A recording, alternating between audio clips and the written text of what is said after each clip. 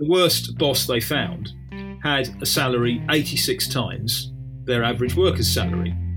Jim Mullen, his take home is 104 times more than his average median employee. I'm Neil Maggs, and this is Bristol Unpacked, speaking to fascinating Bristolians on topics where others may fear to tread. Brought to you by the city's community-owned media, the Bristol Cable.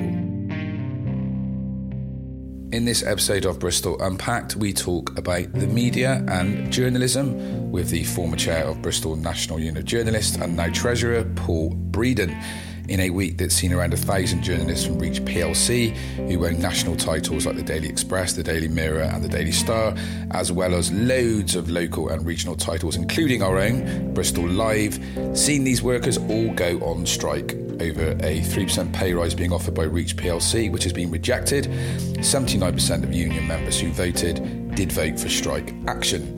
This is in light of the two top executives in Reach pulling in nearly £7.5 million last year. So, why are they on strike? Is it about more than just pay? Why has it taken 40 years for local journalists in Bristol to go on strike when it could be argued that there's been a degrading of local journalism in this city for decades? What do NUJ members really want? Hopefully Paul's got the answers. Enjoy. And don't forget, if you do want to become a member of the Bristol Cable, do jump on our website and join us and pay money every month to shape the media in the city. And don't forget to like and subscribe to Bristol Unpacked. Hi, Paul. Hi. Hello, Neil. You've had a busy day today, haven't you? I have a bit. Well, lots of journalists in Bristol have. Yes, I've been on the picket line with my former colleagues at Reach. Yeah, I've been following you on Twitter. I've been looking at some of the videos and some of the stuff happening on Twitter today. Yeah. There's a great one, which is, I don't know if I can turn it up here. Fat cat Jim, throw him in the bin. Fat cat Jim, throw him in the bin. Is it Fat Cat Jim, throw him in the what, was it? Throw him in the bin. Throw him in the bin. Okay. And that's Jim Mullen, who is one of the top two executives at Reach, who earned... I think it was up to about between him and Simon Fuller, the other executive, it was about $7.5 million over the last year or two, which, in contrast to the pay of Reach plc journalists, is a million miles away. The strike at the moment is over the fact that the journalists want a 3% pay rise, which has been rejected. I want more than that. Yeah. Yeah, that's what. You've been offered. You've been offered more than 3% now. No, they've only been offered 3%, but which clearly is very inadequate given the rise in the cost of living at the moment. But with what's coming around the corner this winter, it's sure, it's just not feasible at all. And this is part of a kind of a wider thing at the moment where lots of workers from different sectors are out striking for pay. Yeah. You were supposed to strike on as we record this. This is Wednesday, so the strike has happened today, which is 1,000 journalists all across the country at the different Reach plc. For those that don't know, Reach plc is the former Trinity Mirror group that own not just the nationals like Daily Mirror, the Express, the Star, a few others, but also lots of the regional titles, including here in Bristol, Bristol Live, and. We were supposed to strike on Friday, but the plug was pulled at the 11th hour. Just explain what happened. Sure. Reach, in fact, owns a majority of the local papers, regional papers in the country. It's now the dominant force in British regional journalism, for good or ill. So what Reach does, sets a benchmark, which is one reason why it's so important that they improve their wages and their working conditions. But yes, what happened on Friday was the strikes have been long arranged. It takes, Neil, you'll know this, but others may not. Journalists are, if they're any good, they're awkward customers because, our job is to ask awkward questions that people don't want to answer. And so we're difficult to organise, and you can't get us to do the same thing at the same time. and get union activity is really it's really hard to arrange. People have likened it to herding cats. So to get journalists voting as they did, above 70% proportion voting for strike action, is extraordinary, and it shows you how angry they are, and how badly they feel that they cannot carry on as they are. And there's been a bit of a build-up to this, hasn't there? This hasn't happened overnight. I mean, it kind of, for the uninitiated, you may think suddenly journalists are striking for pay, but there's been sort of grumblings around how Reach have been operating, particularly around the furlough situation, and around the dividends that was paid. Yes, absolutely. All sorts of things happened during 2020, the COVID year, or first COVID year. Reach, which was in difficulties and in a very uncertain business climate, as every company was, cut staff salaries by 10%, which staff accepted at the time. But it became pretty clear as the advertising market bounced back that the company's fortunes had recovered. And so the NUJ threatened legal action against the company on behalf of its members, and Reach at first, very begrudgingly, because it realised it hadn't got a leg to stand on, paid back the money, but initially only to NUJ members, because they were, the NUJ clearly represents its members, and can't speak for other people. And when other non-union staff at Reach asked what was happening, Reach said, "No, we've reached a deal with the NUJ. You're not getting anything." That caused such anger that position became untenable, and in the end, Reach paid back all of the money it had docked. But it also had mass redundancies in that year. They made about more than 300 people redundant across the country, and then as fortunes recovered, almost as quickly the following year, it recruited more people. Yeah. So, and also not only recruited more people, was still setting up, which happens quite regularly, new sites as well. So you'll see different live, kind of the brand is Live, Bristol Live, Manchester Live, et cetera. That there were more titles popping up as this happened as well. There were more titles popping up, but also the jobs that were created were often not as highly paid as the ones as opposed to have been made redundant. Typically what happens in redundancy situations is that the older, more experienced, more expensive people are let go because companies don't want to pay their wage bills. And this is what's been happening in journalism in general over the last 20 years, but particularly in the last 10.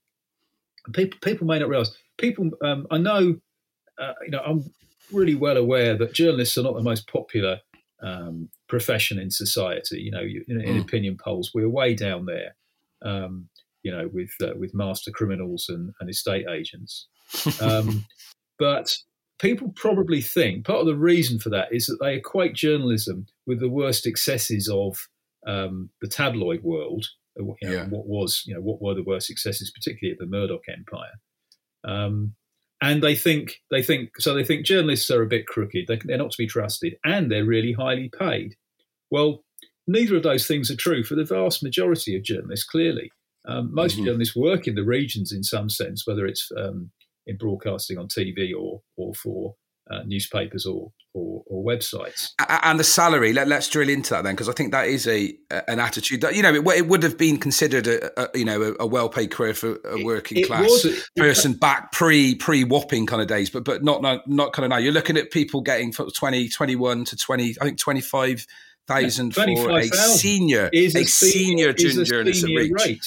It's just amazing. And yet... and let me just put some context to that. So despite the pandemic, so that is what, so 25 is a senior journalist, 21 is a starting out journalist in a Reach title. And despite the pandemic, and as you just said, despite the redundancies that were made, new titles being set up, a reduction, a 10% reduction on salary, Reach posted a pre-tax profit of 143.5 million on a revenue of 615.8 million. So when people do get kind of angry and point their guns at journalists. And that's a multi-layered, complicated sort of conversation as to why. People don't always understand the kind of context behind this. And the people that really should be criticised are shrouded from it half the time. Absolutely. They don't realise that the journalists, apart from a select few in the national media, are not earning a fortune, very far from it. And one of the things that's attracted a lot of attention in the discussion about the current dispute, which rightly amazes and appalls people, is that some journalists in this area are using food banks. That is just unprecedented. Now, I don't want to make a special case for journalists. All sorts of working people are using food banks now because because so many people are poorly paid and badly treated, and the benefit system is so rubbish. So journalists aren't a special case, but it is the first time I've ever known that journalists in what should be a well-paid profession in a profitable industry are having to do this. And they make, for years they've been having to make decisions that you'd wish they didn't have to. I've known, talented young women in particular who leave the news industry because they want to start a family, and they believe they can't afford to on the salary they were on. Yeah, and kind of PR as well. That I know you don't just represent journalists. The NUJ also represent people who work in public relations and marketing and stuff. Lots of people kind of, sort of years ago, it would be, that would be, dare I say, sort of considered sort of, kind of a poorer version of journalism, really. Whereas now you get paid, significantly more, a lot of people, if they move across. So that's quite common now. People starting their career in news and then moving across to PR really, really early. In the old days, it would be when someone's had enough of a newsroom in their sort of 40s, wouldn't it? Yeah. When they sort of, we'll just sort of, go to the dark side, so to speak. That's what people would say. Yeah. And now it's a decision made in early to mid 20s. You're absolutely right, Neil. And actually, it's even worse possibly than I don't know if you've heard this, but you're absolutely right that it was a decision that a career decision people would make, typically in middle age, and they go on from, what had been a reasonably well-paid job in the regional press or local radio, go into PR for more money, for an easier life, certainly less challenging, and for more money. What's happening now, and I'm told in Bristol, in the Bristol Reach office, 14 staff have left in the last year that the union members have worked out. And typically, many of them only last a year. And this is unprecedented. They just get completely fed up with the low pay, the poor working conditions. They're all working from home, by the way, with hardly any time in the office. So they're working from home, paying their own bills without any help. And completely isolated. And for young people, especially young people starting in the industry, that is a big hurdle, and it causes, real. I think they have a big. I think there's a big staff turnaround within Reach in kind of general confession time. Some listeners will be aware, some won't. I did used to work there, and I'd never worked in an organisation. And I'm quite familiar, and we can talk about culture a bit later, about cultures of newsrooms and stuff, not just pay, because I think it's more than just pay, the issues that are within Reach. But I'd never, ever worked somewhere with such a high turnover of staff in my life. And I've worked outside the media and in different sectors. And when I saw that and I read that about 14 staff since Christmas, that was very much a pattern when I was there. And there's a tendency to I think, a grounding for a young journalist to feel that high pressure of having to file the amount of the stories they do, to kind of, as you say, not being on great money, perhaps the culture not being as nurturing as it could or should be, people just kind of jumping ship and seeing it as a stepping stone. That's really, really common. And yet you think about it previously with what would have been the Bristol Post or the Bristol Evening Post, you would have journalists that would have been there, a long time, traditional stalwart journalists that have been there, 10, 20, 15 years. That just doesn't happen now. I mean, there is one that's still left. I'm not going to name it, that I know is high in the NUJ parish, but there isn't anybody left from that, from those times. all this stuff is true, Paul. But all this stuff isn't new. So all this stuff has been happening gradually, sort of, dripping away for quite some time. So my only sort of pushback would be: this is the first time that journalists have gone on strike in Bristol for more than 40 years. Why is it taking them so long? Because things are so bad. Because it's got to the point where, as we've been discussing, people will leave after as little as a year. The job is that unattractive, and yet the profession is very, very attractive. People, you ask young people what they want to do, and they, the media. They may not know which part of the media, but the media is a really popular choice, and university courses that involve journalism and the media are still really popular. And there are lots of good courses around now, including at UWE here in Bristol.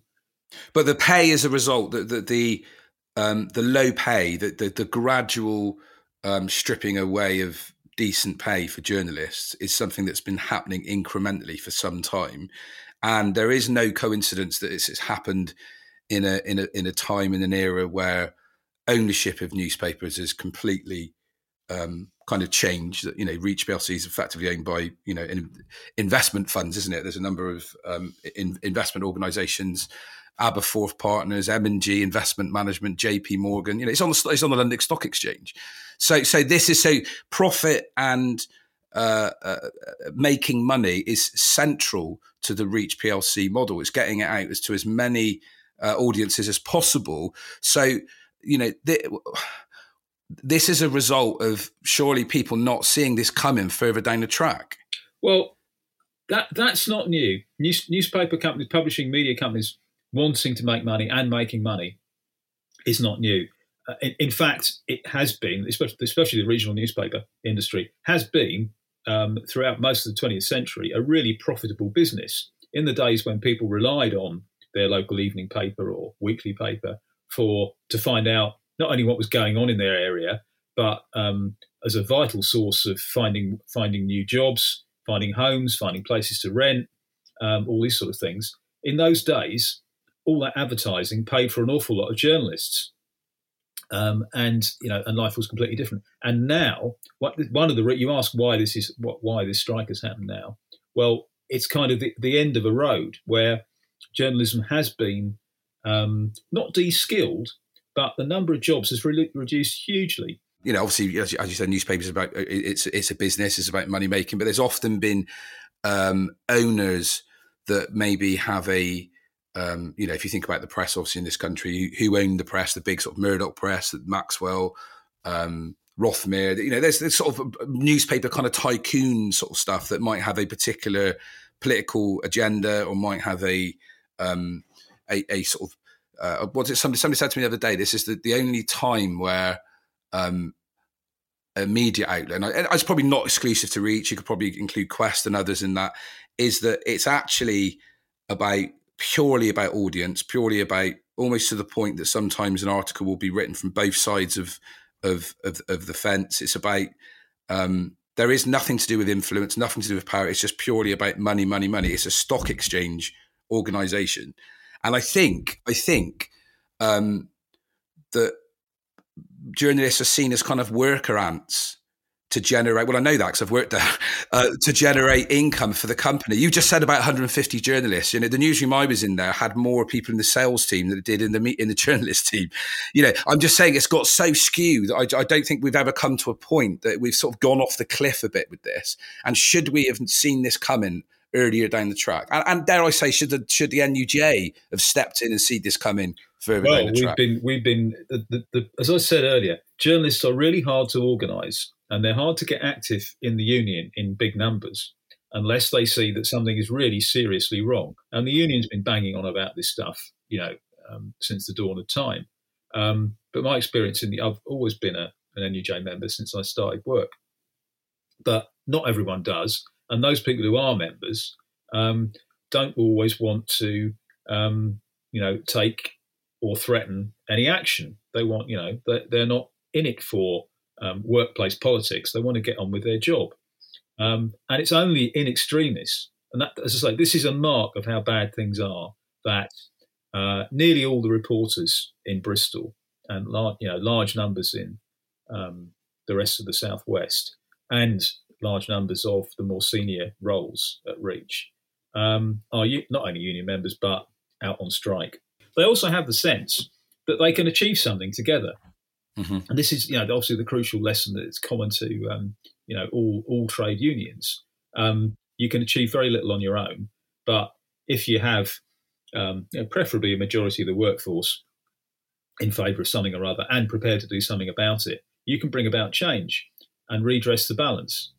And that, to varying degrees, that has not been thought necessary, but in the last 40 years.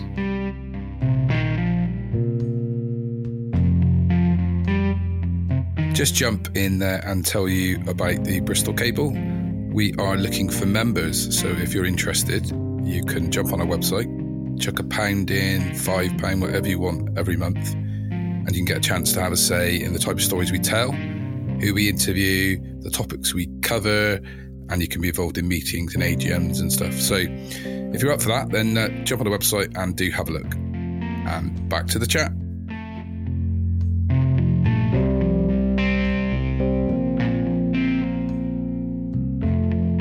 With regards to sympathy, I've been keeping an eye on it, actually. Sympathy towards the journalist. You said it at the top end about not being the most popular of professions in this kind of day and age. It perhaps not getting the same level of public support that the postal workers would do, or the rail workers.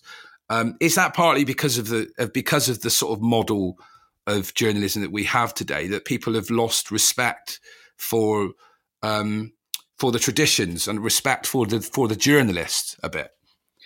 Yes, I think a lot of people, if you stop people in the street and ask them what they think of journalism or journalists, you'll get a lot of negative opinions. But a lot of what people would then talk about would be quite old stuff, about the Murdoch empire's phone hacking, tabloid gutter press hacks and that kind of thing. That's exactly. And persecution of perceived persecution of celebrities and so on.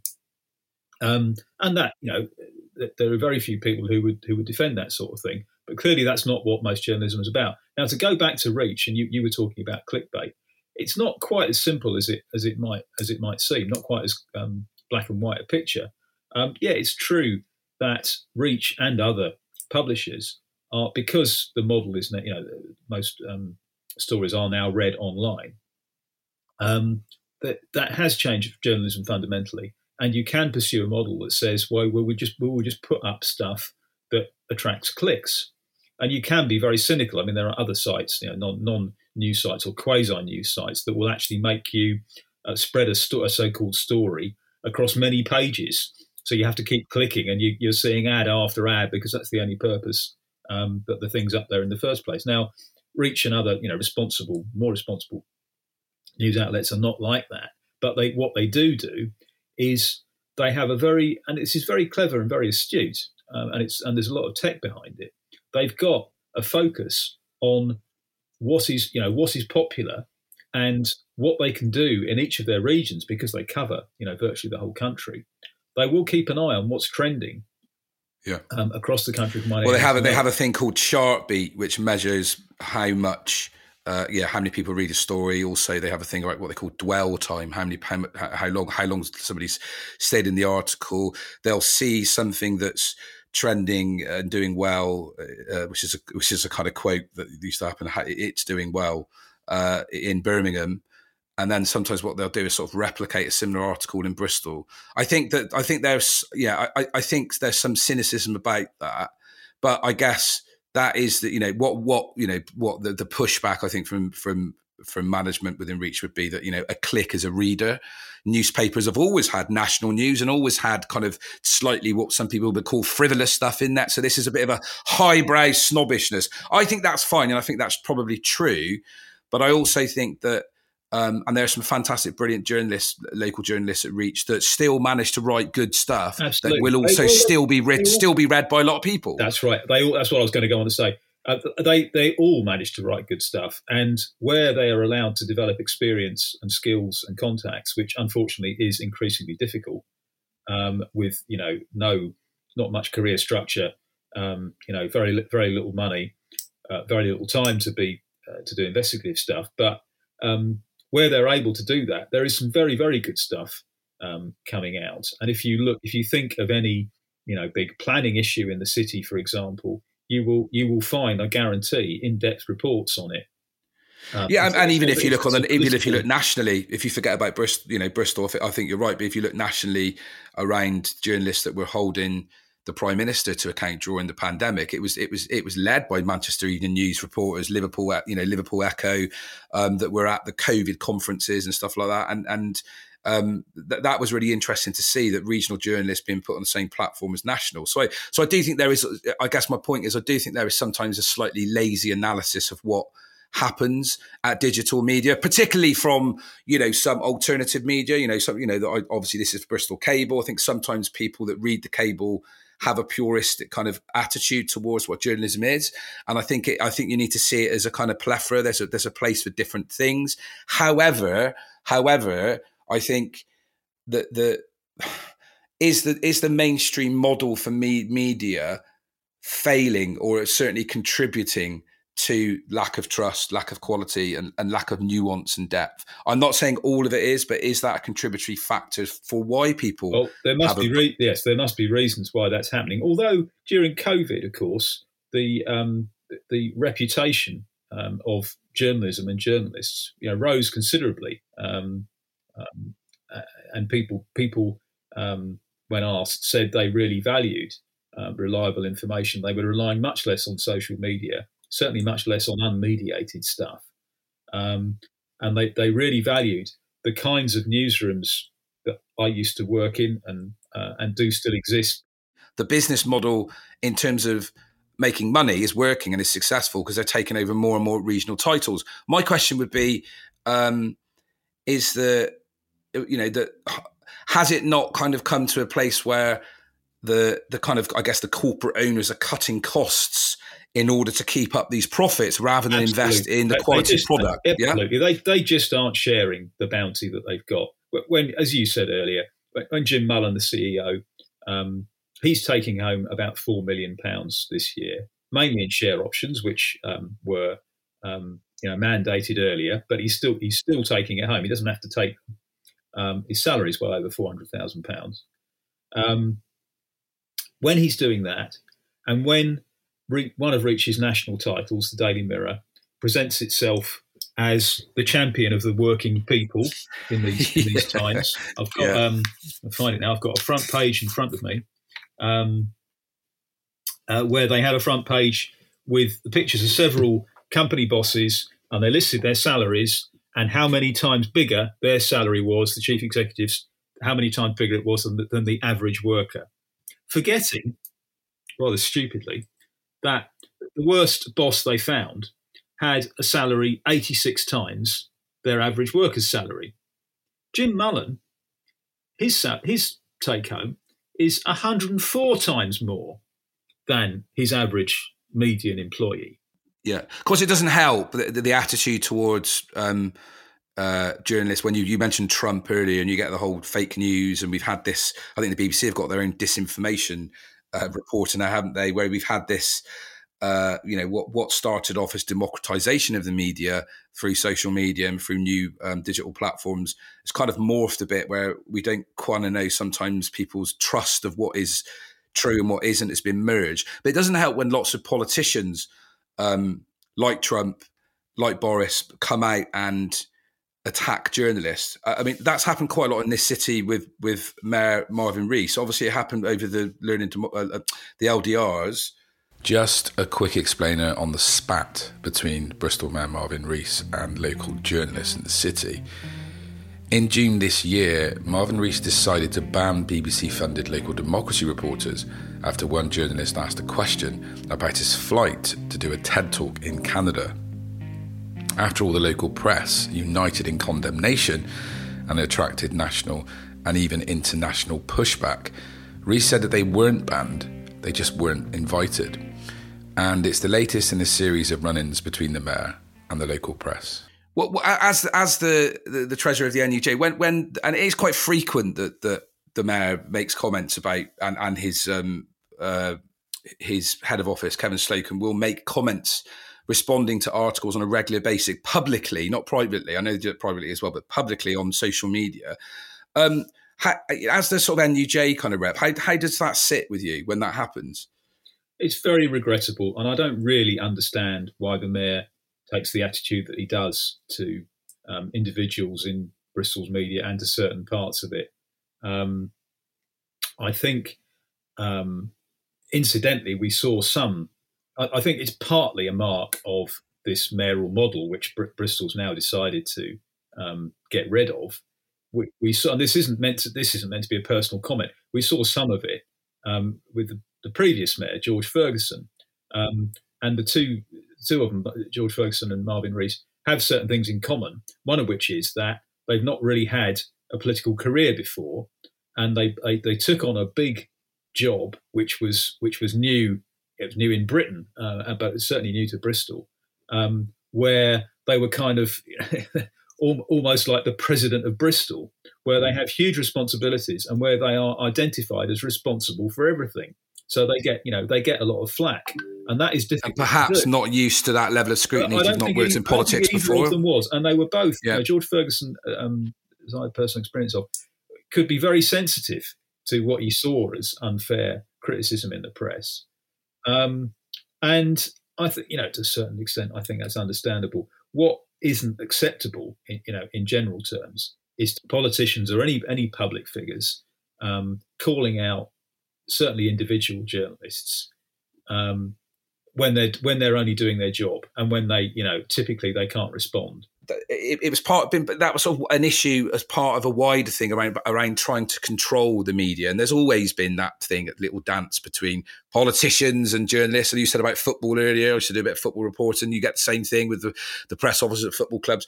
But it definitely does seem to have reached a bit more of a kind of a loaded, heavy in Bristol of late. It is more loaded, and I think that's general because there are fewer journalists. There are fewer senior journalists. It's a smaller ecosystem that there to stand up to this sort of sort of attacks. They will always happen. Politicians will always try to get the best coverage and to shut down any negative coverage. But one of the complicated things with the relationship between the mayor and his team and the LDRs was effectively they see the LDRs as being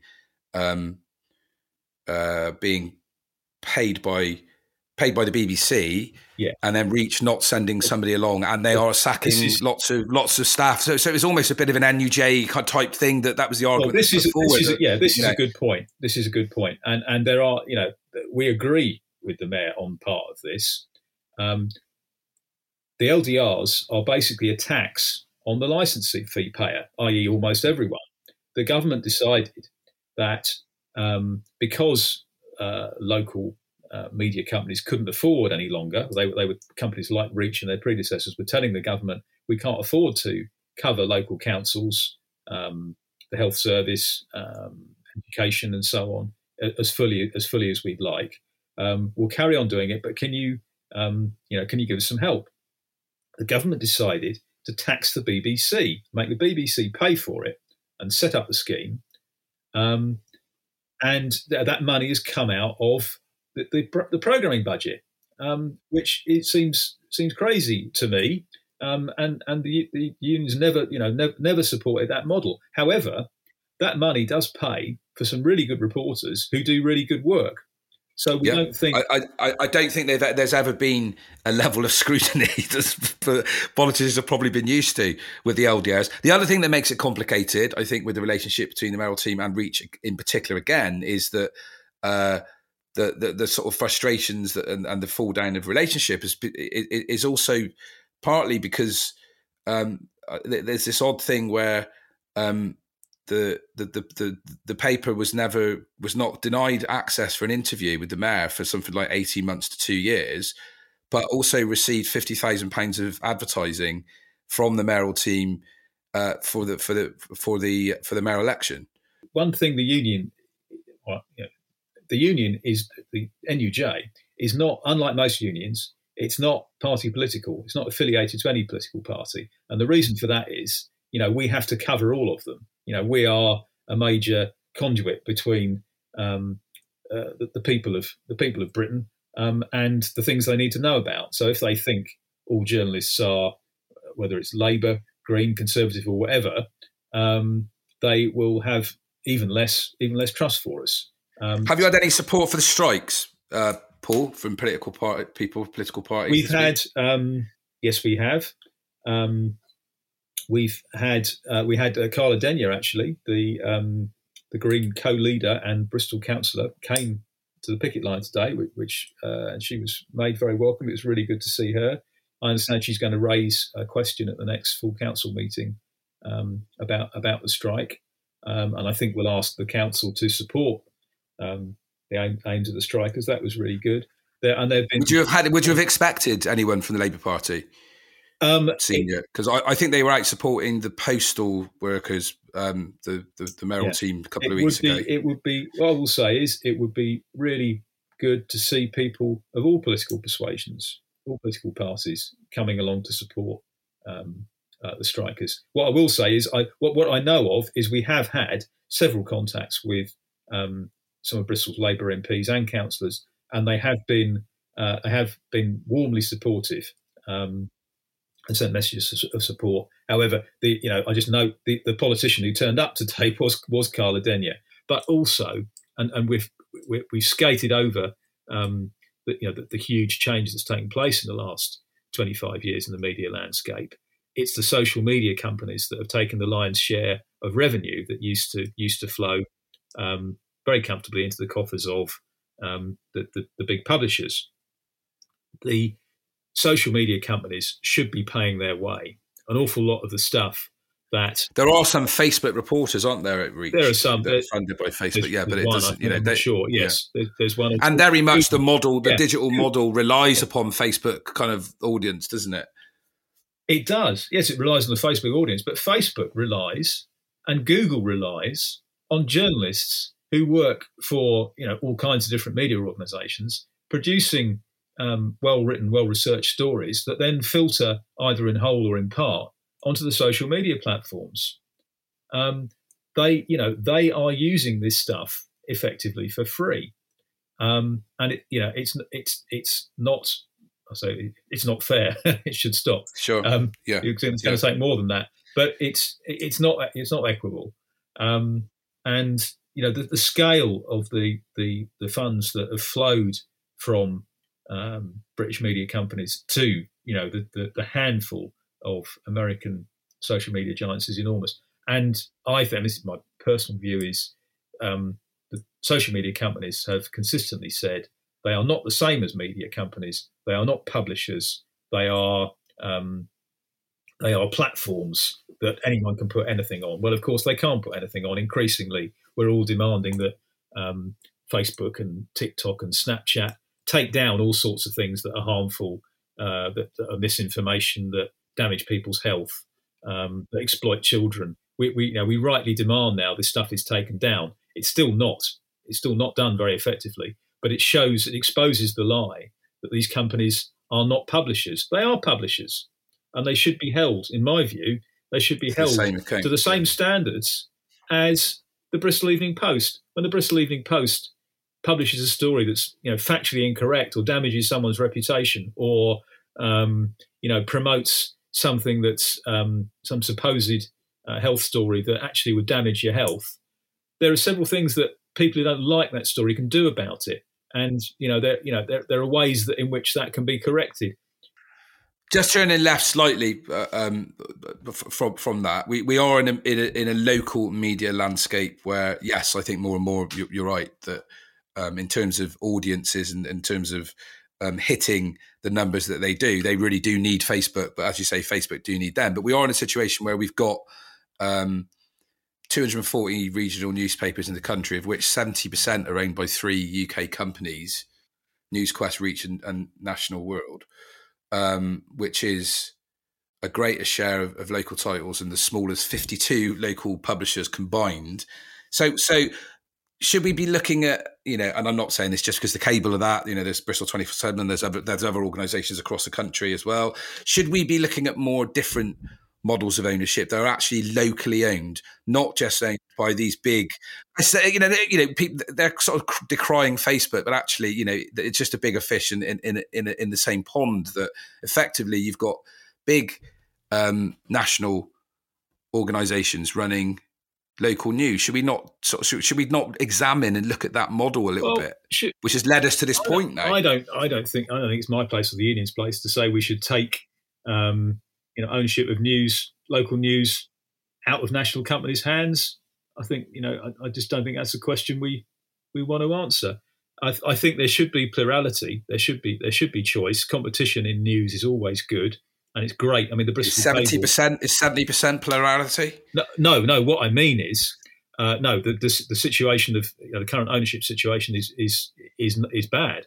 There are too many effective local monopolies now. But what that has caused is superb organisations like the Cable, which is shining light now. It's well known nationally, as you know. It's not just well known in Bristol.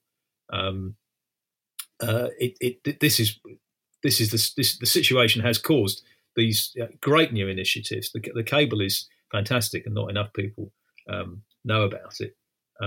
So could there, but you said about money going to LDR as public money. Could there be more money going into startups and co-ops and alternative media sources? Could be looking for that as well. Yes, there could, but I'm wary about that because I think it is big, well-funded organisations that are, by and large, are needed to give us a healthy news diet. And what I mean by that, I'm going to say, I guess we're going to end soon, but I'll end on this by sounding like a real old fogey. I think we have lost a lot since the days when people typically bought a printed newspaper and leafed through it. Now, I know a lot of people would pick up a paper and some would turn instantly to the sports, some to the TV, but an awful lot of people would leaf through and see an awful lot of different stories that they just don't get anymore if they're flicking through Facebook and picking up what they want to pick up off that. Even if they're visiting, the Bristol Live website, they will not see probably the same variety of stories that they would have done in the old days had they been flicking through a newspaper.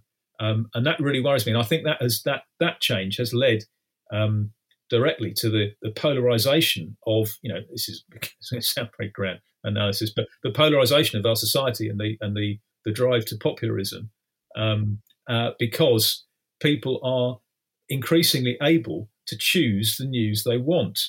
And the Cable becoming like an big echo chamber. We are all operating in big echo chambers. And when you had, when cities had, Bristol used to have 2 or even 3 daily papers. When you had that, you had some choice. And in the old days, a majority of households would be reading one or other of them. It was a much, sound like a doctor telling you to eat your greens, but it was a much healthier media diet. So there's room for everyone in this. Yeah. But I think that the crucial players, the really important players, are the big ones, whether it's locally or nationally. It's the BBC and ITV and Sky,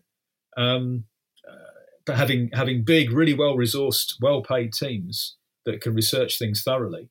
And you want the same sort of thing replicated as far as possible at a local level. And that, just isn't happening at anything like the same extent that it was. There is still good stuff there. It's not, it's not all clickbait. And the journalists are just as dedicated as they ever were.